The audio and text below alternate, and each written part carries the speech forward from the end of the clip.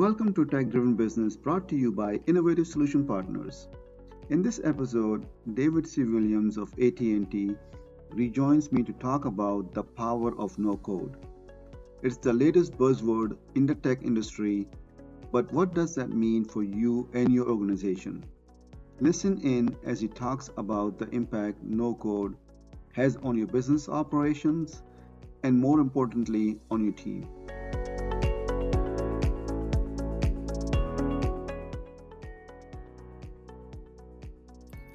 Hello, David. How are you? Welcome to Tech Driven Business. Yes, sir. Most sincere pleasure to meet with you today, man. I'm excited. Awesome. So, I'd like to talk about the no code. This whole buzzword has been going around, and I know you have a lot of background in this area. So, I'd like to talk about that. How does that sound to you? Sure. Sounds good. Awesome. Okay. All right. So we'll get right into it. We all know that no code is really taking off now. Can you explain? Just give us a lowdown on what is really meant by no code and get into some details. Sure. So, strangely enough, this part of technology actually sounds like what it is. Usually it's like you got to go figure it out. What is C#? But no code and low code technology are ways of building software without having to type traditional lines of code. And probably one of the most popular, familiar no-code platforms is like GoDaddy, where you can build a website, right? I remember the first website I built, I was learning HTML and typing and writing HTML at the same time. Today, you don't have to know HTML at all in order to build a successful website. There's other no-code platforms, Zapier, IFTTT, stuff like that. There's some low-code stuff that gets into like bot building, where you don't have to be a full-stack developer, but you can still build some pretty complex things. And so it's a pretty amazing technology. I honestly believe that it evolved because the internet has just been around for so long that some of these small things people have just figured out how to automate it so that they can get on to building bigger things like metaverse or something. Absolutely. So I know you explained that part of it. Now, everything has got some kind of business end to it, right? So how have you seen businesses leverage no code? Oh man. So in the bot community or robotics process automation community, folks talk and all around the industry of telecommunications, even in the banking world, folks are using no code and low code solutions to solve business problems. When I think about an AT&T, obviously, we're one of the leaders in bots worldwide, and that's a low-code kind of platform altogether. But there are some no-code things that we have going on that we've done some pretty significant things with. One was we partnered with a company and built a visual IVR. What a lot of people don't realize is that technology that we used to build it was low-code or almost no-code to some degree. Another one was when COVID broke out, we put this spy data masking, this sensitive information masking in our processes so that when folks work from home, they're not exposed to all this customer data, sensitive data. We did that in about 5 weeks. It normally would have taken 6 months. The way we were able to solve for that was we used a no-code solution to drive that business process. And so a lot of times people are looking for, an axe, and you really need a scalpel, right? And so it depending on what it is you're trying to do, how fast you need it done, especially when you think at ROI, low code and no code has a strong seat at the table to achieve those objectives. And that's interesting. You mentioned a lot of times, these new technologies, they come out and they take their own lives, right? I mean, and in this case, what I'm hearing from you is not only just a buzzword. It's almost like how it's the power of this is so much that it can solve business problems or come up with solutions in a much quicker or better way. So that is pretty interesting. Yeah, it's exciting, to think of. It's I liken it to this, right? So today there's the metaverse that's going on, right? Some people know what it is, a lot of people don't, right? And the metaverse, all intended purposes, is a new internet, right? It's a new digital space that's 3D-ish. It has proximity, types of things where you're walking down the street versus just browsing different websites. And it's taken the internet to an entirely new experience, right? It's literally transforming when you finally, get into the metaverse and understand it. You can see how transformative it is of an experience versus typical internet browsing. Low code and no code technologies, those platforms are, they have the power to transform business processes in the same exponential way. Typically, when folks are thinking about trying to transform a large enterprise, they're thinking of hundreds of millions or billions of dollars to do that. The truth of the matter is it doesn't always take that.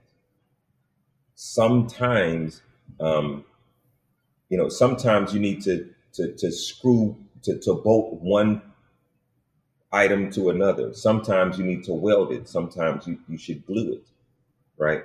And low code and no code have found it finds its way into all of those crevices, all of those inefficiencies, all of those gaps where one system won't talk to another, and help to bond them together, whether needing glue, staples, welding, etc., right?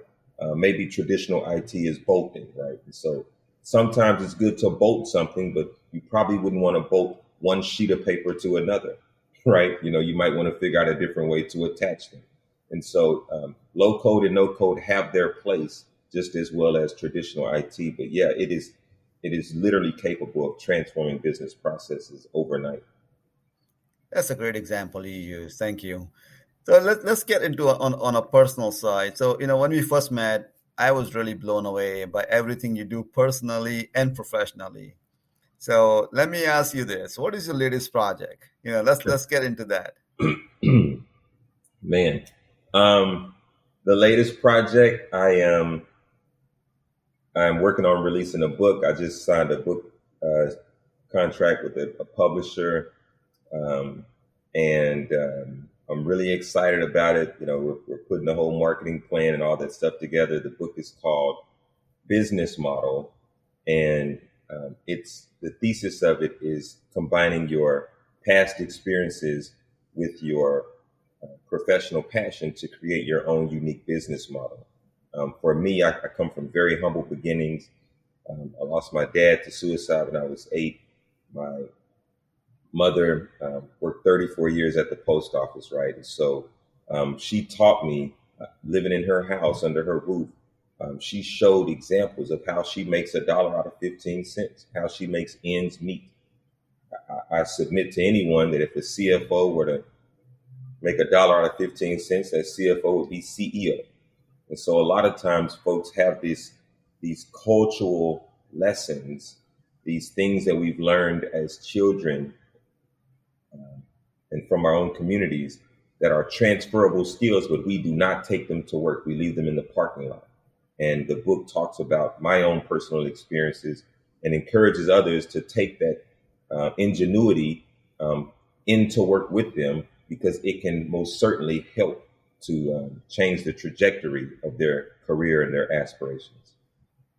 So that book is a big deal for me. It's the first one I plan to release, and we have a cool little thing we're doing with it, which is maybe it's not little, but I created my own cryptocurrency, and with purchases of the book, we'll offer about 5 shares or so of the crypto coin. It's not live right now, so we'll send the links when pre-sale is ready. But I'm really excited about having my own cryptocurrency. Um, the logo is beautiful, the meaning and all of that is as well, and so I can't wait to unveil it. Very excited about it. Oh, absolutely. I'm excited just listening to you. And I think congratulations is in line for that for you. And best of luck with that. That is definitely something uh, really interesting, taking your personal experiences and turning into something that folks can, guide themselves going forward in the business world as well as personal. So, Yeah, um, I'll tell you this much. So the coin is called Anomaly. interesting. Yeah, it's the Anomaly coin, and that is because I believe that all of us are anomalies, especially those that come from humble beginnings, underserved neighborhoods, things like that. People who don't necessarily show up in the demographics of what folks are looking for in a specific candidate pool. Those folks are anomalies, right? You have today. I think about like Simone Biles, who's a gymnast, but she's also a businesswoman. Um, you can say the same for Serena. Um, Naomi Osaka, just so many people who they just don't fit in one mold, right? And I would submit that a lot of us are the same way. Look how many software developers have colorful body art all over them. They're not just a technical person; they also have a creative side to them as well, right? Think about um, people who didn't necessarily have a traditional tech background, but are doing amazing things in technology. All of these folks, no matter where they come from, whatever background, all of them are anomalies. And this coin and this book is most certainly something that I believe that all anomalies around the world will be able to embrace. That is awesome. That kind of takes me into just right into my next question. Uh, you talked about folks getting into technology, right? So we know that no code opens up new opportunities, especially for those that do not have a STEM background. Uh, what are you seeing, even with your own team, uh, in terms of backgrounds and opportunities that are really now open to those who may be interested into getting into technology or on the tech side? Yeah, um, this is it's almost a status quo kind of a thing when I think about it. So let's say, someone high ranking in an organization or department wants to go visit that department in whatever city or state. And they may come in and they'll have a tour and they'll walk around, they'll check out things and so forth and so forth. And yep, they're the leader. They run it. They are responsible for all of it. And they make the decisions to, ideally make it run better and do better. But the truth of the matter is this. It is the person on the front line who is doing the job every day, whether they're swinging the hammer, taking the phone call, ringing the register. It's the person on the front line who truly knows where the bodies are buried. They know the true inefficiencies of whatever department that is, hands down, right? They talk about it in the break room every other day, right? Um, they talk about it amongst themselves. I don't know why we have to do these TPS reports. We should just have something that's digital, yada, yada, yada. I don't know why these calls come in this way. We should do it. I don't know why we're using screwdrivers. We should just have a drill. Yada. I mean, they know these things. When you can equip that body of people with capabilities to make that job more efficient, they're going to do it for themselves first. It's going to make their own world easier, their own day easier. They're going to be happier about the work that they do. They're going to be more effective in what they're doing. They're going to be happier about the work that they're doing because now they have a part in how the work actually gets done. They have a little bit of ownership into it. And so you get all of these intuitive benefits literally for free just because you switch from A to B, just because you empowered them with this no code solution. When I think beyond that, I would say, and I've sat through a bunch of these, and a lot of them for the right reasons, but sometimes you get to addressing a problem or trying to address some problems, and the first thing is that a consultant is hired. Then the consultant is going to ask for a whole bunch of information. They're going to charge some money to do it. They're going to do some analysis. They're going to come back with their assessment. Once they get the assessment, then they hand it off to the IT group who's going to take it and try to write requirements to go build it. There's going to be cost associated to that. Then you hope that when it's done and they deliver it to the client, it works exactly as intended, but we know how that goes. And so there's probably some tweaks that have to be made, phase 2, phase 3, etc. That's a long time, a lot of elbow grease, probably a lot of money.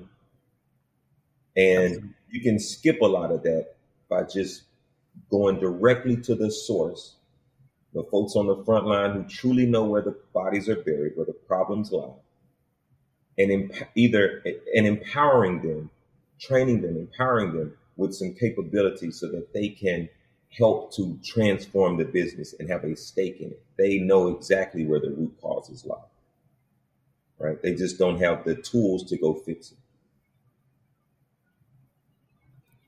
That's interesting. That's really, I think that's probably the direction in terms of how things are changing, especially for folks who are really not into technology, but this whole drive is pushing them into that direction, making it easier for them to enter this field, which will be a big change.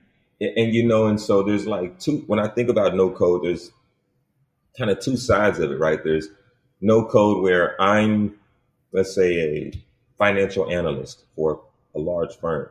And maybe I'm equipped with some no code so I can automate the reports that I produce.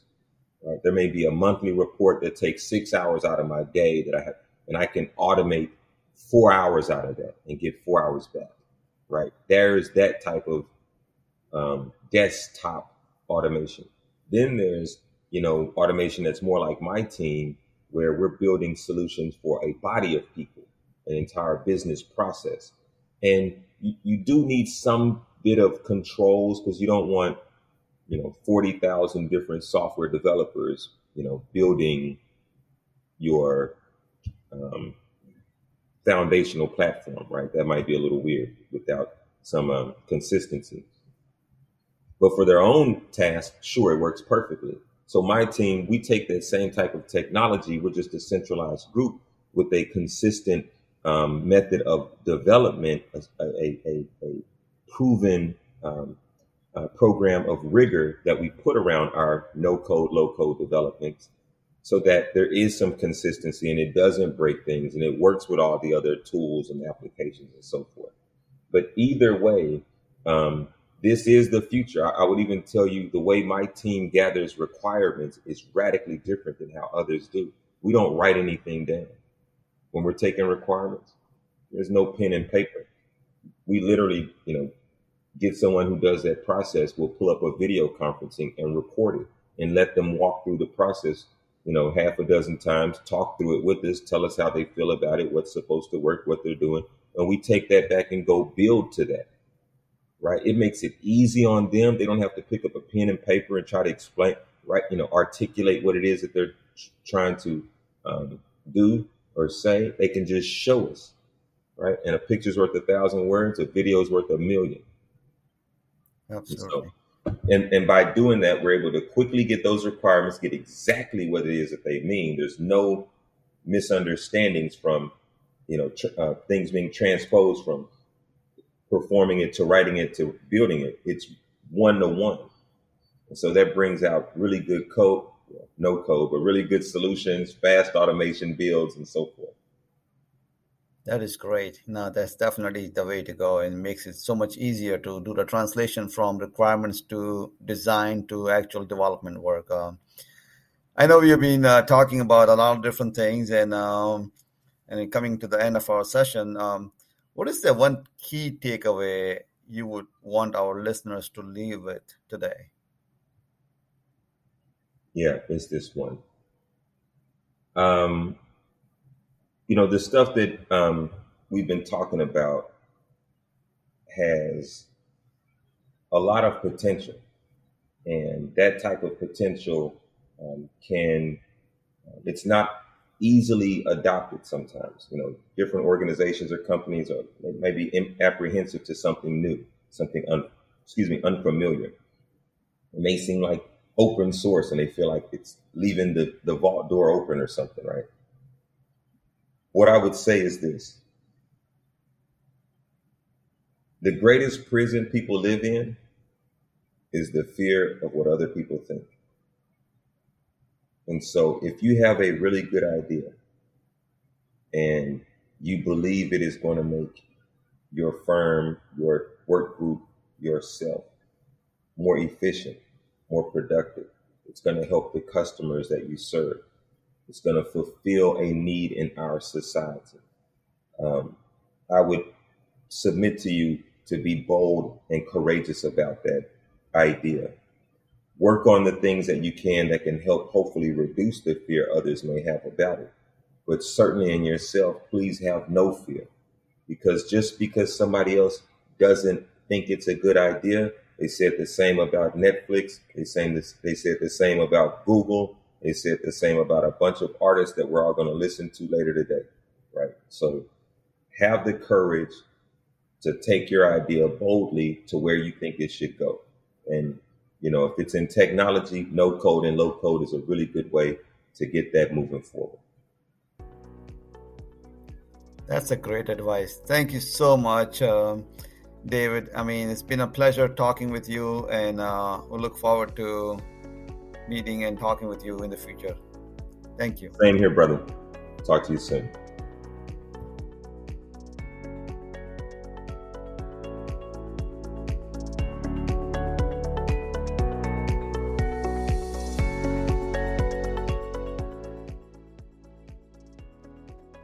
Thanks for listening to Tech Driven Business, brought to you by Innovative Solution Partners. David shared some key points on the value of no-code to your operations, including the power it gives to your team members. His key takeaway: no-code has a lot of potential, but it may be difficult for others to see. So have the courage to take your idea boldly where you think it should go. We would love to hear from you. Continue the conversation by connecting with me on LinkedIn or Twitter. Learn more about Innovative Solution Partners and schedule a free consultation by visiting isolutionpartners.com. Never miss a podcast by subscribing to our YouTube channel. Information is in the show notes.